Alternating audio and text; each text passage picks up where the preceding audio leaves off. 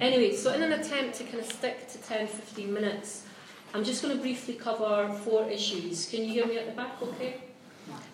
So first of all, I want to cover why did we produce this book?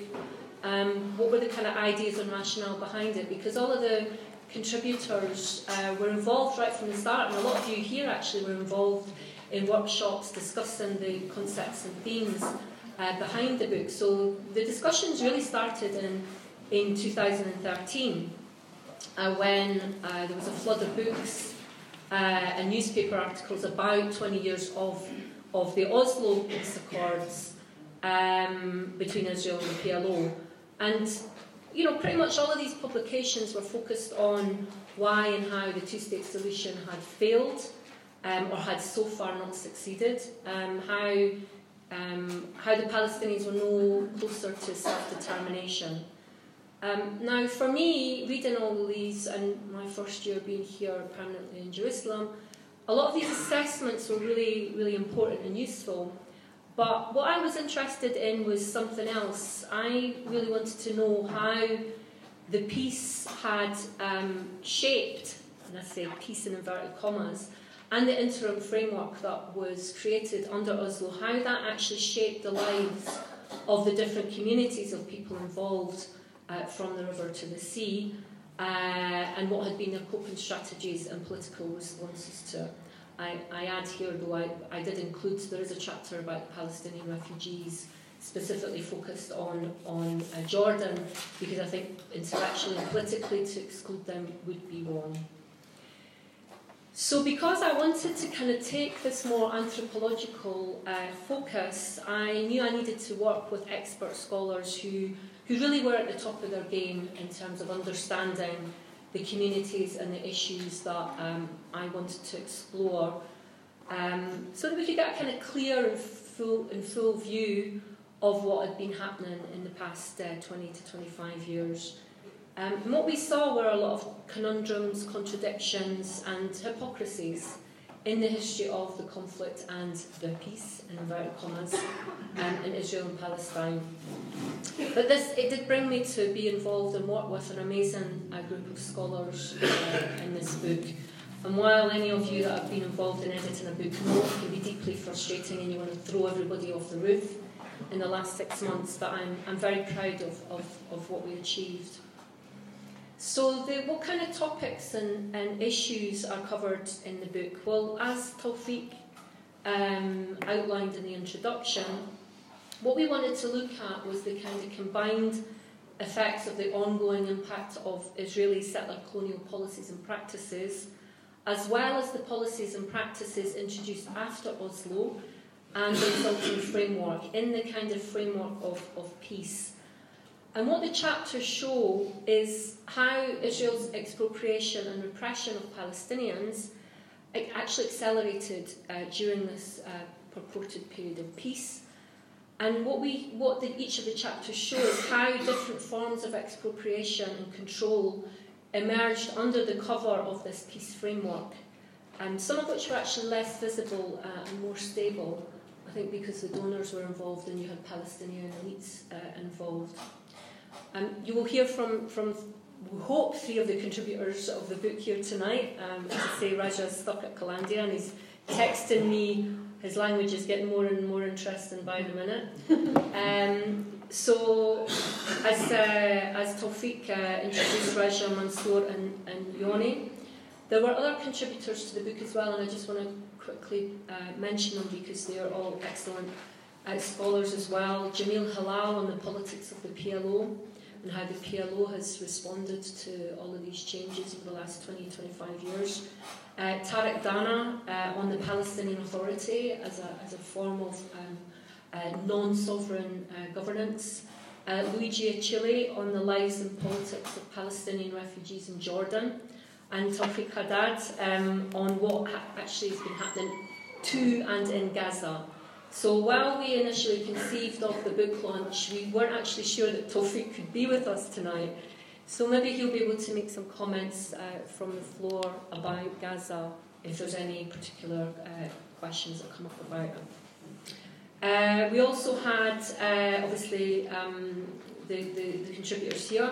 And we also had myself on the international aid donor community, and Shireen Hussain, who was previously Deputy Director at the Kenyan Institute, on activists who are campaigning for a different political response and resolution than the one based on separation upon which the Oslo Accords are based.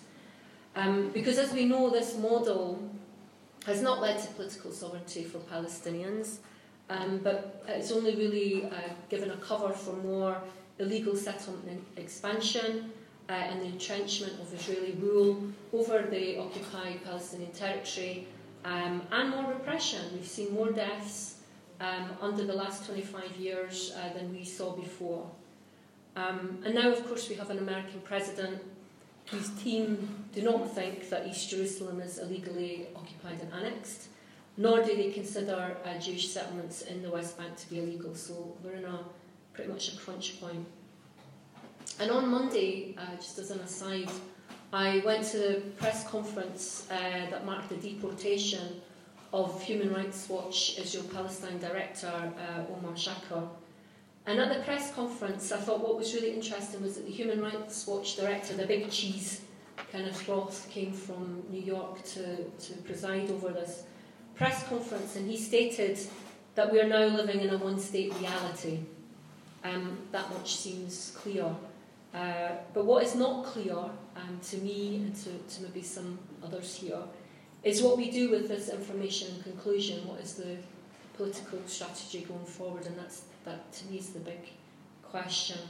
Now this will be something I hope that comes out in the Q&A, and I'll be interested to hear what you think about this.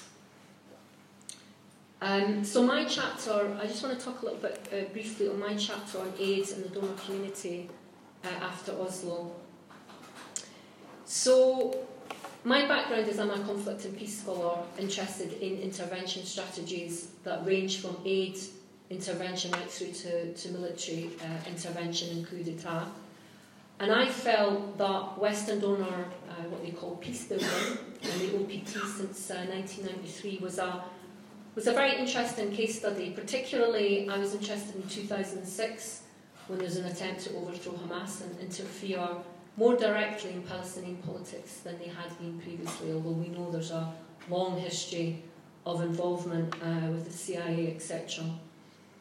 So my research really tried to look since 2006 at basically how donor policies and strategies, how they impact on the ground, particularly in terms of the form of political economy they were helping to implant in the OPT, how the donors interacted, coexisted and consolidated Israel's strategies and practices of settler colonialism and counterinsurgency, and if they did not, how they did not. Thirdly, I was interested in how different sets of Palestinian political and economic elites actually dealt with that interaction, whether they were co-opted, whether they adapted to these policies and frameworks, or whether they rejected them, and what were the consequences of these rejections and adaptations. And then more and more I was interested in what the Western donors said they were doing here, but what they were actually doing here in this context. Just trying to understand it, oh Jesus, trying to understand it in terms of the global alliances. What's that? Oh, well, nobody's ever said that I'm really quiet, so sorry about that. Is it okay now? Is it okay? It sounds like a bit loud. This one? This one better? It's okay? Is that okay? I hate hearing my own voice. It's really loud now. Okay. I'll put my fingers in my ears. So while the other chapters in the book explore the experiences and responses of the different communities, both Palestinian and Israeli, to the geographic, economic and political changes that came after the signing of the Oslo Accord, my chapter really focused on the donors and the multilateral involvement, because they played a crucial role in creating and sustaining what we currently see today.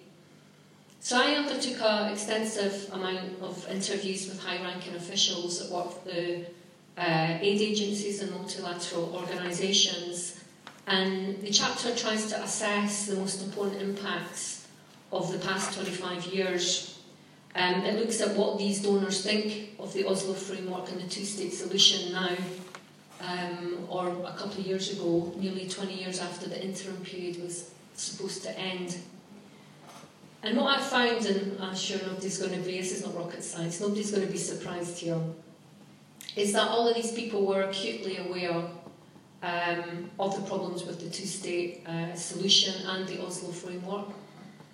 Usually after, I meet a lot of people that work for the aid agencies, and usually after about 6 months they start to look like they've been hit by something, you know, they start to realise what's going on here. After a year they start to really realise what's going on here. But the problem is that as institutions, as agencies, these donors and multilateral agencies are developing no alternative plan. There is no plan B, and that's what my chapter is called, No Plan B, because plan A cannot fail. Because this is what the donors themselves refer to, and the media, no plan B. And this is deeply problematic because in all aid contexts there's always a plan B.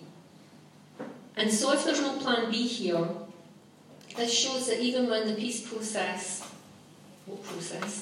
and the two-state solution appears to be completely dead in the water as it is, there's this need, there's this necessity to continue with the facade that is leading somewhere, because it cannot acknowledge to have failed. Yeah? They cannot acknowledge that this has failed. So therefore I concluded that by continuing to contribute, justify and uphold this current status quo as exists, the donors and the multilaterals have played an absolutely crucial role in creating and sustaining the particular type of colonial peace that exists here today. And you will hear from the others about what they concluded in their research. How am I doing for time, Tawfiq? Just a second. Yeah, 3 minutes. Okay, cool. So why did I call the book From the River to the Sea, Palestine and Israel in the Shadow of Peace? Well, the whole project was kind of conceived of with that title, and most of the contributors refer to the phrase in their chapters. And it's a descriptive term that encompasses both modern-day Israel and inside the Green Line and the occupied Palestinian territory. And it's been used by both Zionists in Israel and Palestinian groups to stake their claim to the land. But I'm not naive. I know that this term has been heavily criticised. For example, Mark Lamont Hill, who's a professor at Temple University in the US, used this phrase last year in November at the United Nations, and he was heavily attacked. He lost his job as a CNN commentator, and there was a lot of pressure on his university to fire him. And my response at the time, the book had just gone into press, I was like, uh-oh. Especially given that the publisher initially tried to get me to change the title. But I explained that that was impossible to do now because the whole rationale of the book had been based on it, and I dug my heels in. And also really this picture that came from the fabulously talented photographer Tanya Havjuka, which really kind of captured what we were trying to say in the book. Her photo is of school children taking a boat trip off the coast of Gaza, and to them this was this epitomised freedom for them to be able to leave the enclave that's been under a prison sentence since the blockade started, and they're normally prevented from doing this very easy act. And so, just maybe to conclude in a minute, despite being very proud of the book and the chapters in it, I feel that it is a contribution to the debate. Neither I nor the other researchers in this book are under any illusions that more research or more words will change the current situation. The promise of peace, as we know, is incredibly hollow. Negotiations have been non-existent for years.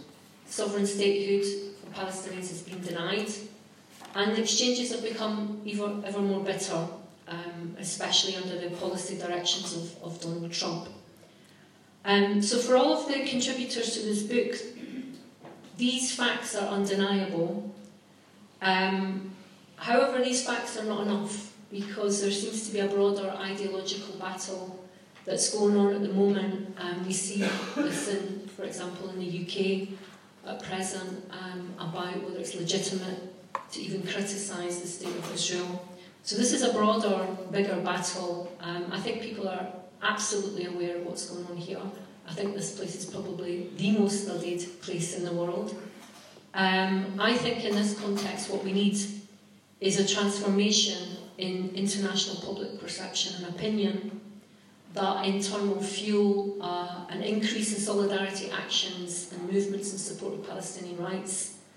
And I think the only thing that we can do as academics is hope that our words and our research help in some way to document and analyse the experiences and responses of those people who've been deeply affected by this festering wound that was started by the British and continued by the Israelis. So I'll leave it off there and I'll pass on to Mansour. Thank you.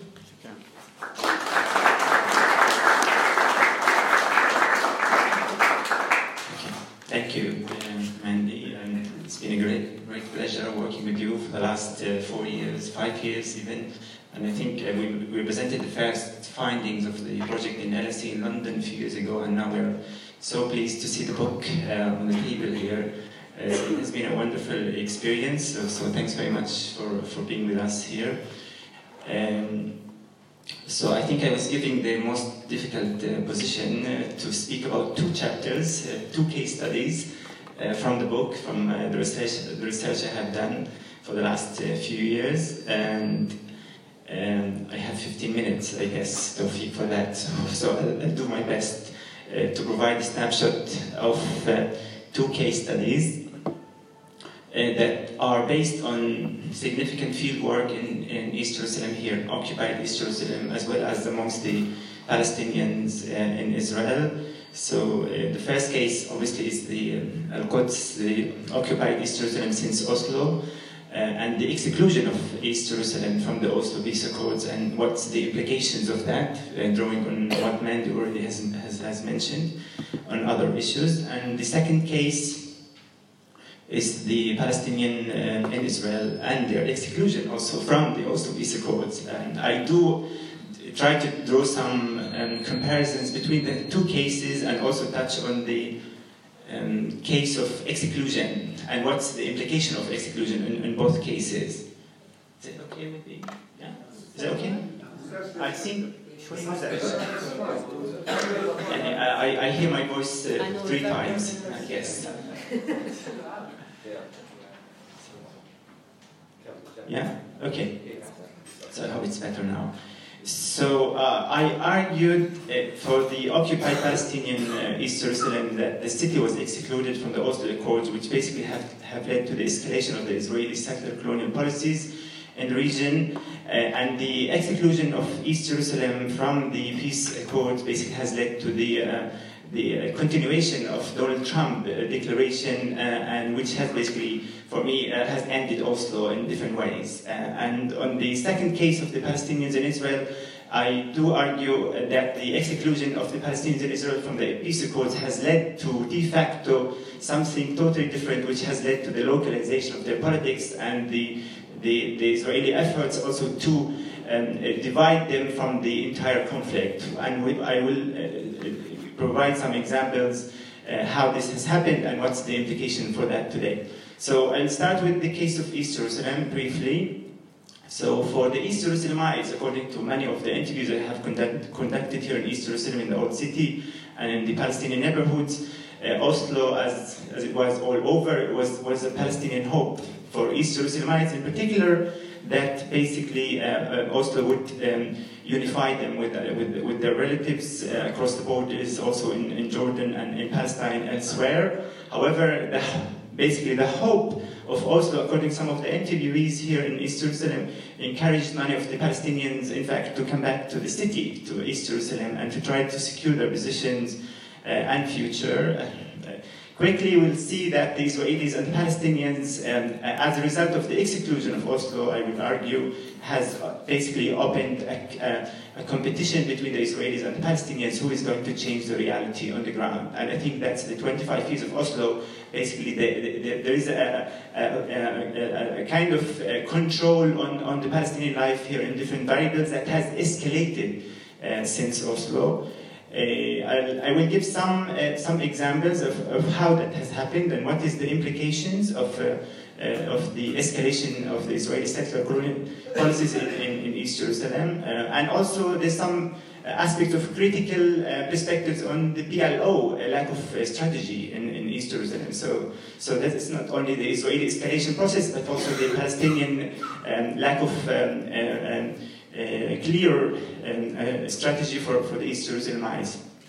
So I think one of the few examples I have looked at is the whole dynamics around the separation without integration. The Israeli policies were clear here to try to control more territory of the Palestinians in East Jerusalem, but less of the Palestinian population, and this has a clear impact on the silent transfer of the Palestinian communities beyond the border, beyond the separation wall, and in particular the case of Kufr Aqab and Semiramis and Yuanata and the region that has already 140,000 Palestinians today, that their future, I would say, in any kind of significant move, they might lose their status in those regions. As particularly the house demolitions that has escalated in East Jerusalem since then, and that has led more people to leave the region to beyond the border, as well as many other examples of revoking IDs since then. The second important component that we have seen since the peace agreement that has significant implications on East Jerusalem is basically the separation barrier, the separation wall, as well as the isolation of the Palestinian economy in East Jerusalem from the West Bank, which is a significant component of the Palestinian life here. So the separation of the Palestinian economy is clear, and we can see some statistics that around $200 million loses every year for the Palestinian economy as a result of the separation wall and as a result of pushing more Palestinian merchants to leave the city and to invest in the West Bank, in Bethlehem, as well as Hebron, which basically leaves the Palestinian economy here very, very fragile. The second important component that has basically characterized East Jerusalem since Oslo is the vacuum of leadership, vacuum of the Palestinian leadership since the closing down of the Orient House, as well as many other Palestinian institutions and organizations that were closed down. It says clearly about the Israeli aspiration of sovereignty over the city. Anything to be done with the PLO, or any relationship with the PLO, and the activity that is related to the PLO was basically blocked from happening here in East Jerusalem. The best example is basically the Palestinian governor of East Jerusalem basically functioned from Al-Ram, beyond the separation barrier, which basically tells the story of where are the Palestinians in the struggle of leadership here. And that's, in fact, despite the Jorgen Holt's agreement and letter that basically protected the Palestinian institutions, organizations, as well as the leadership. Despite that, I think we have seen a significant Israeli policies to empty the city from any Palestinian leadership, which is quite clear. I would mention some example which basically related to the Palestinians in Israel. In this case, that the vacuum of Palestinian leadership in the old city, or in East Jerusalem in particular, has basically pushed the Palestinian Arab minority from Israel also to become an important player in East Jerusalem, in particular the Islamic movement, as well as the joint list later on. So the emergence of those political actors is basically signifies the lack of Palestinian leadership in the city. Some quick examples, what happened since the Trump statement of Jerusalem as the capital of Israel. We have seen the escalation of the Israeli policies on the ground on every day, and that basically signifies also the Israeli sovereignty ambitions, and also closing down a number of important institutions just in the last few days or few weeks. Television Palestine as an example, as well as the school municipality, the Awqaf schools in the old city, offices that were also blocked, as well as recently Israel has been trying to provide more legislation to stop any function of the UNRWA here, offices, as well as international communities that works here in Jerusalem. I think the most interesting aspect is basically to do with education in East Jerusalem. Since Oslo in 1993, we have seen more Israeli efforts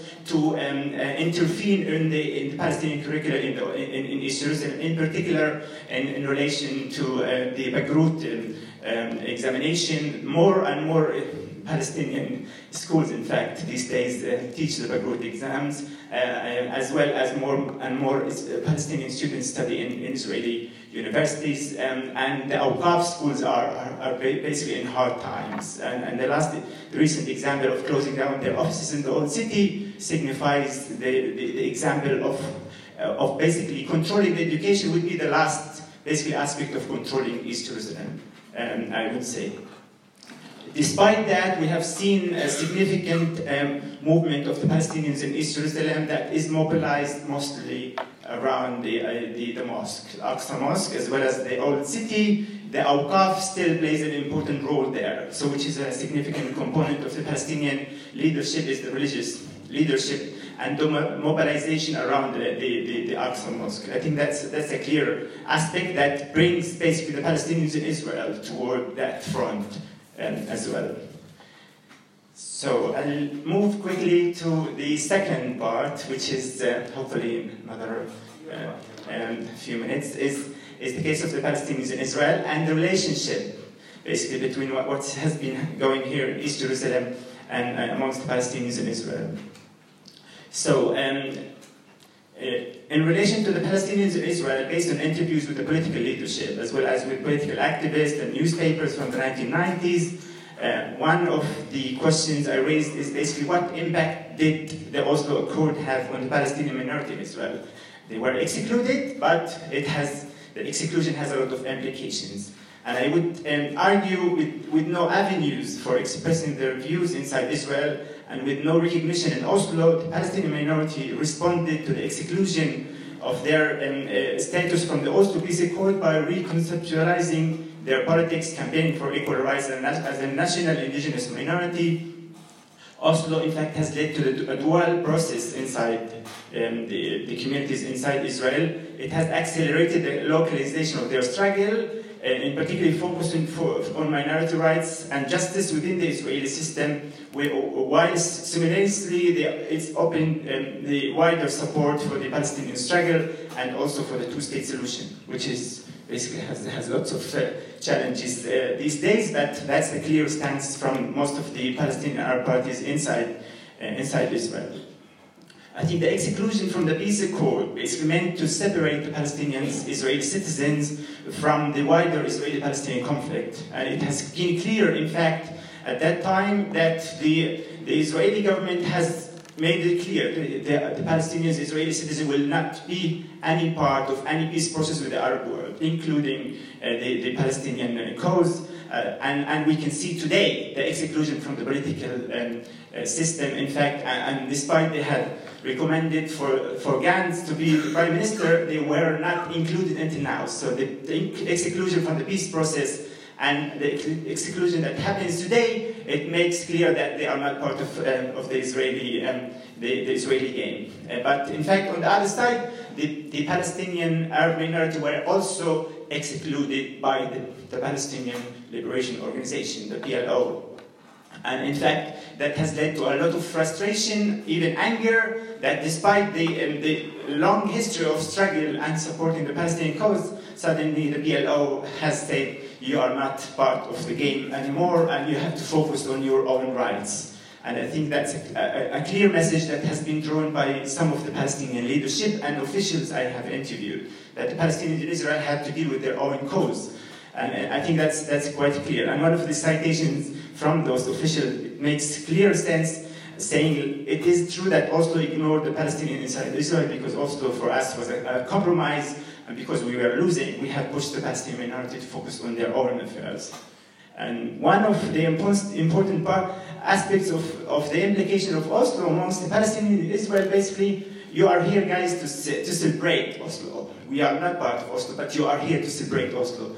And I think celebrating Oslo with the Israeli leadership inside Israel was a clear message that Oslo was sold to the Palestinian minority more than the Jewish population in Israel. And I think that also has an important aspect from the Palestinian side. We have seen the Palestinian leadership at that time visiting Arab towns, including in the Nakab, and celebrating the achievement of Oslo with the local Palestinian citizens. And in particular, the delegations that we have seen in the 1990s from the Palestinians in Israel visiting Ramallah and Gaza to celebrate with the Palestinian leadership. So that's a very interesting component of the whole dynamics between the PLO and the Palestinians inside Israel.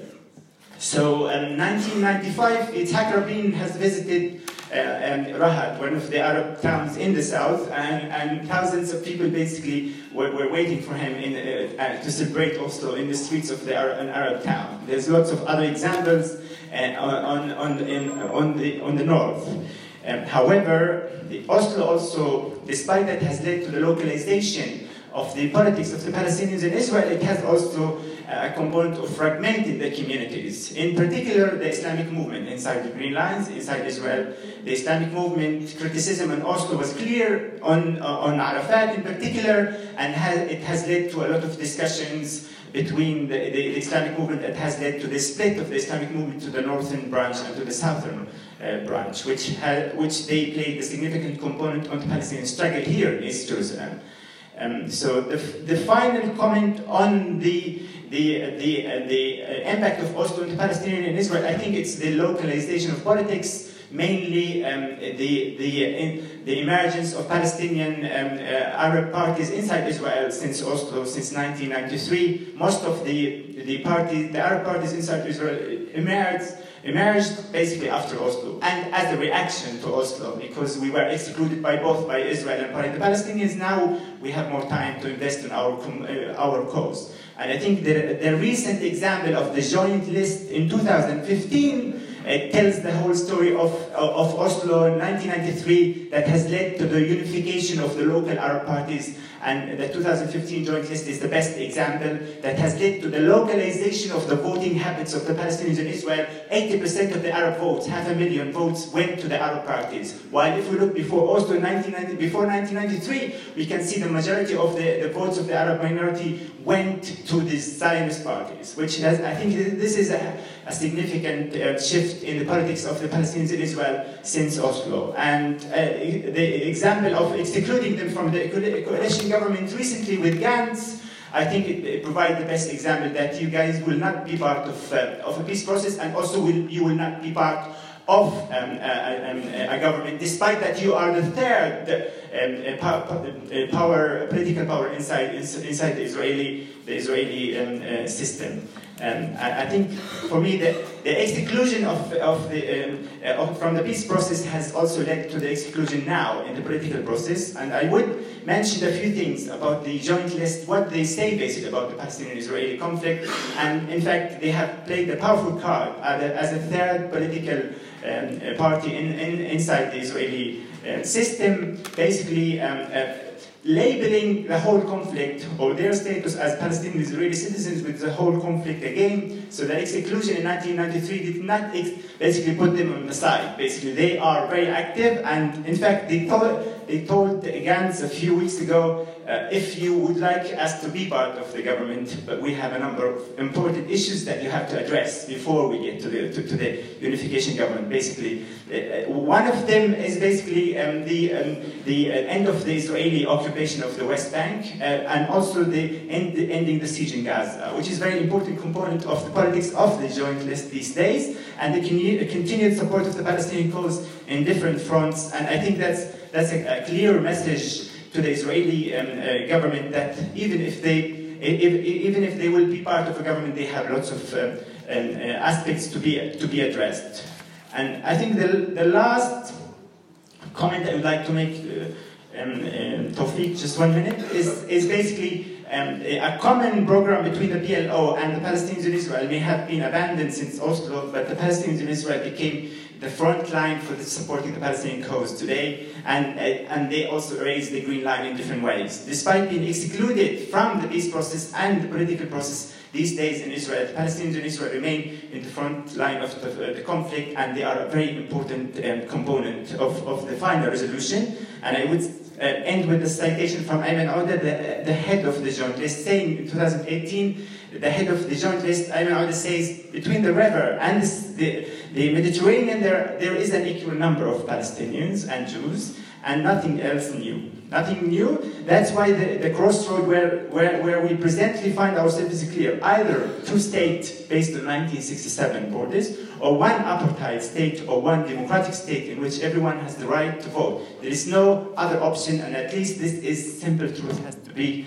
stated clearly. I think that's a powerful statement of the Palestinians in Israel that they are part of the conflict, and they will be. Thank you.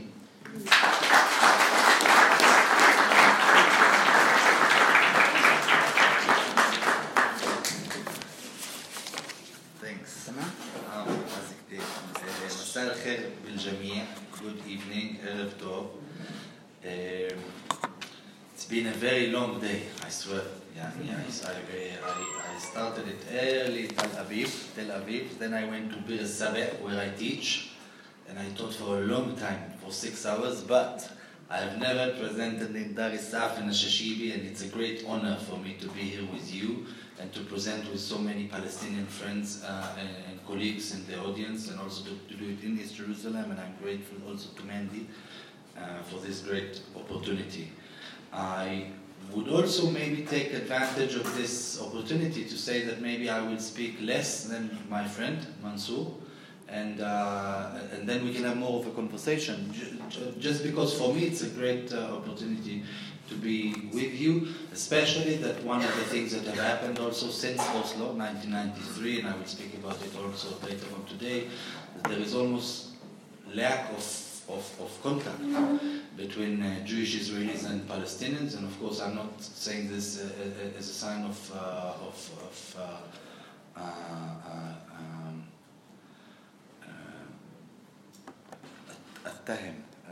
I don't blame, obviously, the Palestinian side for this, but this is one of the consequences of the situation. If before 1993, in the 70s and 80s, Israelis and Palestinians met, and if people in the south of Israel, in Sderot and Ashkelon, used to do their market in Gaza at that time, today this is unimaginable.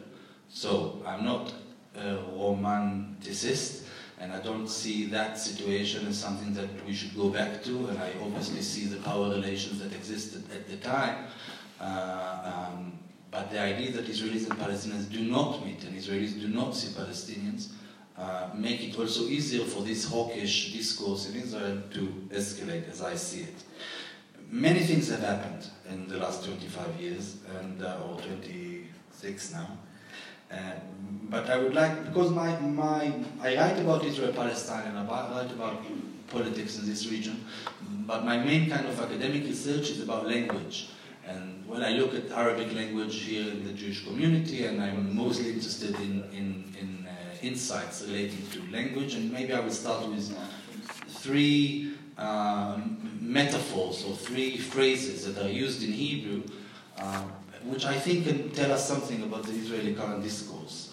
First is a famous expression in Hebrew that is called Hafarat Seder. All of the Jewish Israelis obviously know it. Hafarat Seder means a disruption of the order. Le'afer, to disrupt, to... Can? Yes? And Seder is an order. And usually we'll have disruption of order. For example, if there will be a Palestinian will throw stones at a road in the occupied territories, this will be a disruption of the order. If there will be a Palestinian demonstration on the fence in Gaza, this will be obviously a Hafarat Seder of Palestinians and so on and so forth. If there will be something happening in Essaouiyeh against the Israeli police, it will be a disruption of the order. And one should look very deeply into this phrase that is called disruption of the order and ask himself, that means that in the Israeli Jewish mind, before the stone was thrown, or before the road was blocked, or before the demonstration was made, there was an order.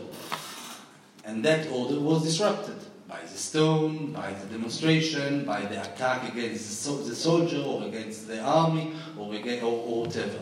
And that's one of the things that I think are very kind of important to mention about Israeli society, Jewish Israeli society, is many times the lack of context to the situation. The conflict did not start with a Palestinian throwing stone.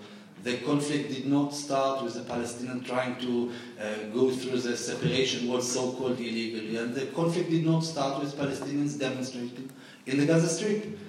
The conflict has roots. And I think that one of the ways that Israeli kind of get away with dealing with the background of the conflict is to start the conflict with a stone, or to start the conflict with an attack against the soldiers. And obviously, I'm not supporting violence in any way, but I just think that as part of the Israeli society, we have to look into the roots of the conflict and do not only look at the end of it.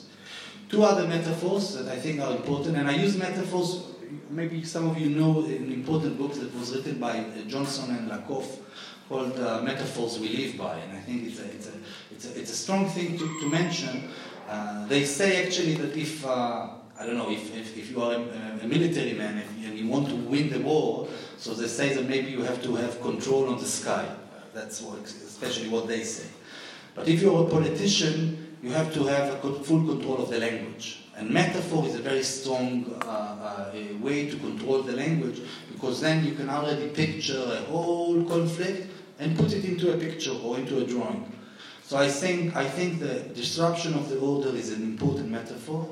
I think that villa in the jungle, which is maybe the only thing that Benjamin Netanyahu and Ehud Barak agree on, because both of them use the same thing and they so-called represent the right and left wing in Israel.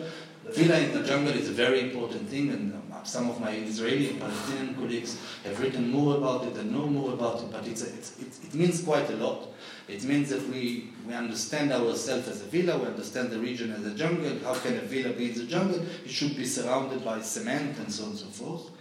And a third one, which is definitely connected to the 1993 agreement, Oslo, and then later on to Camp David, is a no-partner metaphor. No partner, that you imagine a person sitting together in a room or outstretching his hand to peace, and there is no partner, nobody on the other side that is willing to listen or that is willing to discuss and to debate. Once you have three very strong metaphors like this, and one can argue really controlling the Jewish-Israeli discourse in Israel, I think that we can understand quite a lot about the psyche and the grammar of the conflict, as I mentioned in this article. Now, about what had happened in the last 26 years, or 20, when the book is for 25 years. So I would like to shed light on a few processes that have taken place in the Israeli society. The discourse, as one can argue, is more hawkish than before. And we can look also at the government today, 2019, and it's a different government to the one from 1993. Important to mention the elections in 1992. Today it sounds a bit unreal. And again, I'm not romanticizing it in any way, but just to mention the real fact. In 1992, in the elections, Labour Party won 44 mandates and Meretz won 12 mandates. It means that they have together 56 mandates, and they together created the coalition with support from outside of members from the Arab parties, mostly from Hadash, from Al-Jabha. So first it is different because today the situation is rather different, and we know who is the Minister of Justice and who is the Minister of Defense and so on and so forth. And again, I don't think that the Labour Party is that much of a different than the Likud, but at least it is important to mention that there is a shift to the right. So from the Zionist center, so to speak, to a more Zionist right, to put it another way. However, at the time already, in 1993, we started to have the sounds or the whispers relating to the Palestinian citizens of Israel. That again, one can argue, go back even to the military regime for 48 to 66, because people were saying, how can we give up on lands, Eretz Israeli lands, based on, not the 56 mandates in the Knesset, based on non-Jewish voices. It means, so it already tells you again something about this political grammar of Israel. The Palestinian citizens of Israel, the member of the Knesset who sat in the Knesset and voted for the Oslo Agreement, are considered ghosts. They do not exist. The Knesset actually, according to the opposing of the Oslo Agreement, had only 56 people supporting it, not more. And I think that this is again important because the delegitimization of the Palestinian citizens of Israel has become something that is like the bread and butter. It's a matter of policy, delegitimizing the Palestinians. It's not something that is a consequence of the events. Did the Oslo Agreement fail because of the agreement being lacking? Very likely. That the fact that, for example, the agreement said about East Jerusalem we will speak in a later stage, about the Palestinian state we will speak in a later stage, about this and about the refugees we will speak in a later stage, which I think it wasn't a very good thing and it wasn't very courageous. Maybe it also wasn't implemented because of the murder of Yitzhak Rabin in 1995, and maybe it was also never implemented as such. But definitely what we can see, and I think that this is somewhere in between psychology and politics, in the Jewish-Israeli point of view, and I think that this is important to understand if you would like also to negate it. So it is important to understand one's position. And now I speak kind of about the general moderate or the general kind of mainstream Israeli perception.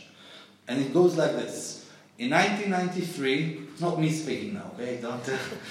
In 1993, we gave everything in order to do peace with the Palestinians. We were willing to speak with Yasser Arafat, the grace, and so on and so forth, all of the bad things that he had done, and so on and so forth. And instead, we got suicide bombers in Jerusalem. In 2000, we didn't give up, and we went all the way to Camp David, and we gave everything possible, even 98% of the West Bank, and Ehud Barak made the best offer ever being made to the Palestinians, and so on and so forth. I'm giving you the general picture. And instead, and in return, we got the Intifada al-Aqsa. In 2000, when is the disengagement from Gaza? 2005, so usually I say 4 and then I'm being corrected, so now I didn't. In 2005, we disengaged from Gaza. We ended the occupation in Gaza. There is not one settler and one settlement in Gaza. And in return, we got rockets coming from Gaza. It plays very well into the three metaphors that I spoke before. It means that there is one side that is really logical and very rational and very peaceful, but on the other side there is something in between jungle, too non-existent, too vicious, too violent, too all of the other characteristics or slogans that you would like. And I think it is important because the Jewish-Israeli politics or people or I don't know, administration or government do not feel already, or they do not feel anymore that they need to speak about something that involves the word negotiation or peace. Well, peace, if someone says peace, it means he's irrelevant and he should be thrown out of the room. Or finding a settlement to the conflict. Pitaron is not something that people speak about anymore. We speak about managing the conflict.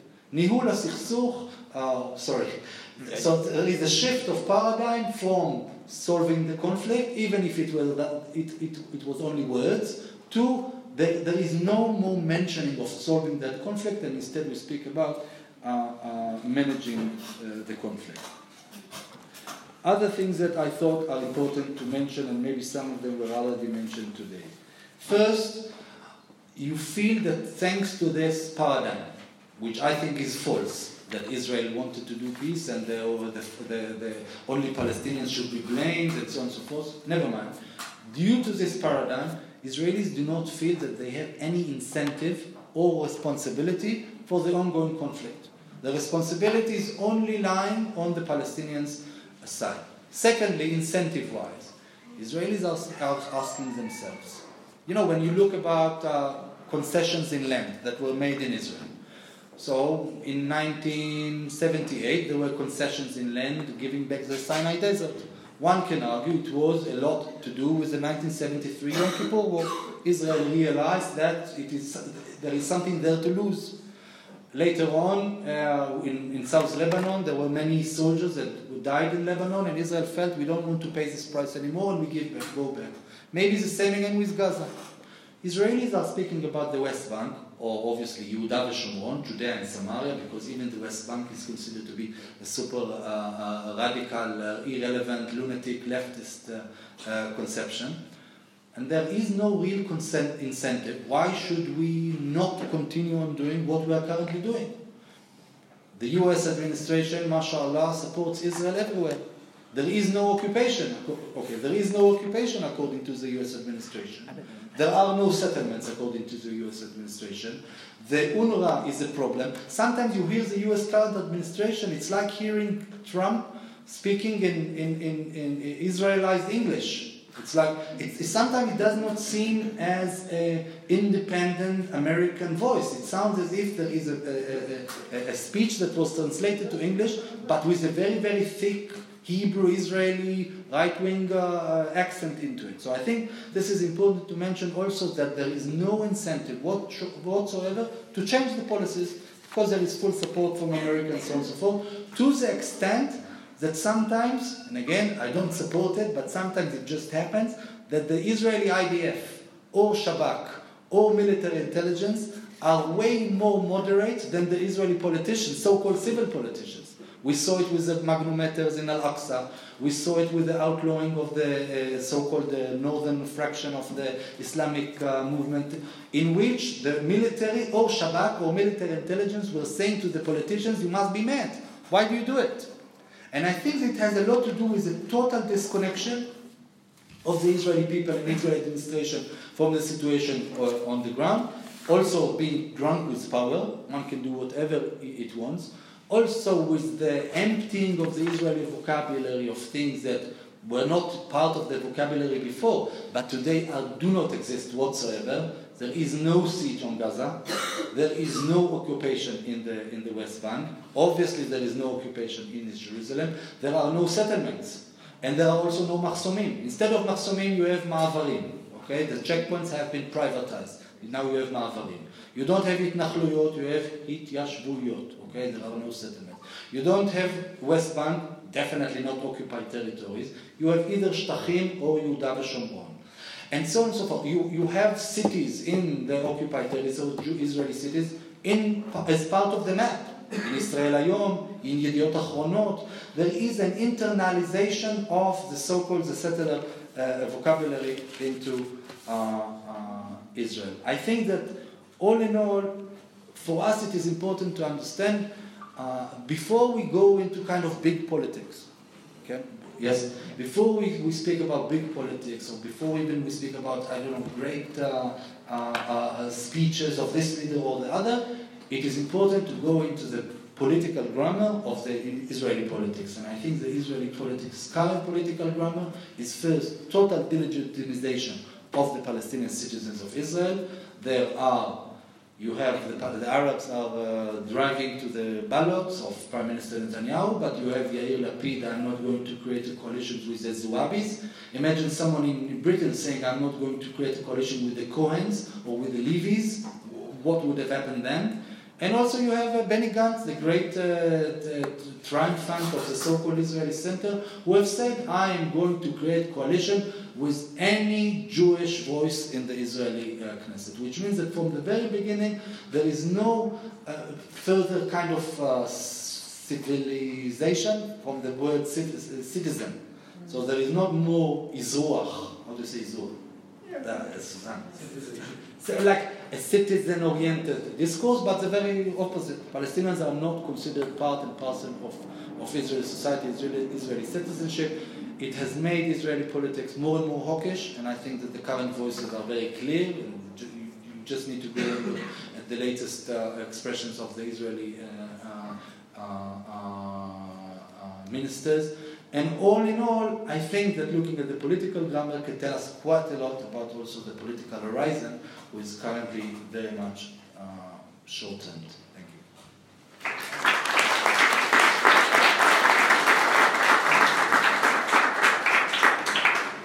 All right, folks. So thank you for the panelists.